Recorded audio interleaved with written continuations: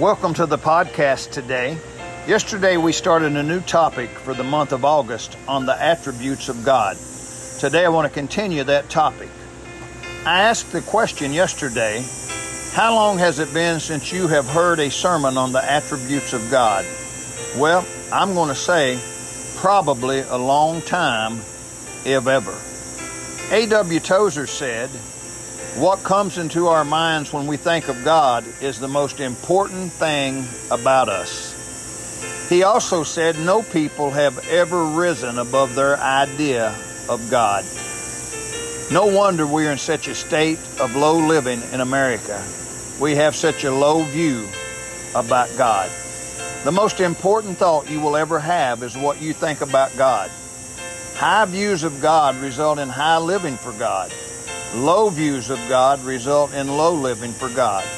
It is most important that you have the right biblical perspective of Almighty God. It is our knowledge of God that will determine what we do with God, how we live, and ultimately our eternal destiny. These podcasts might be the most important information that you will ever hear. There is nothing more important than God. We should want to know all we can about God.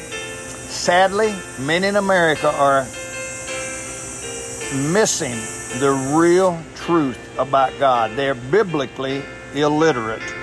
Sadly, even in many churches today.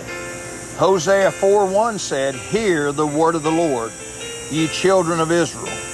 For the Lord hath a controversy with the inhabitants of the land, because there is no truth, nor mercy, nor knowledge of God in the land." It's sad that we live in the most advanced nation in the world. We have all the means to get the information that we want, yet there is a lack of the knowledge of God in our land. Why?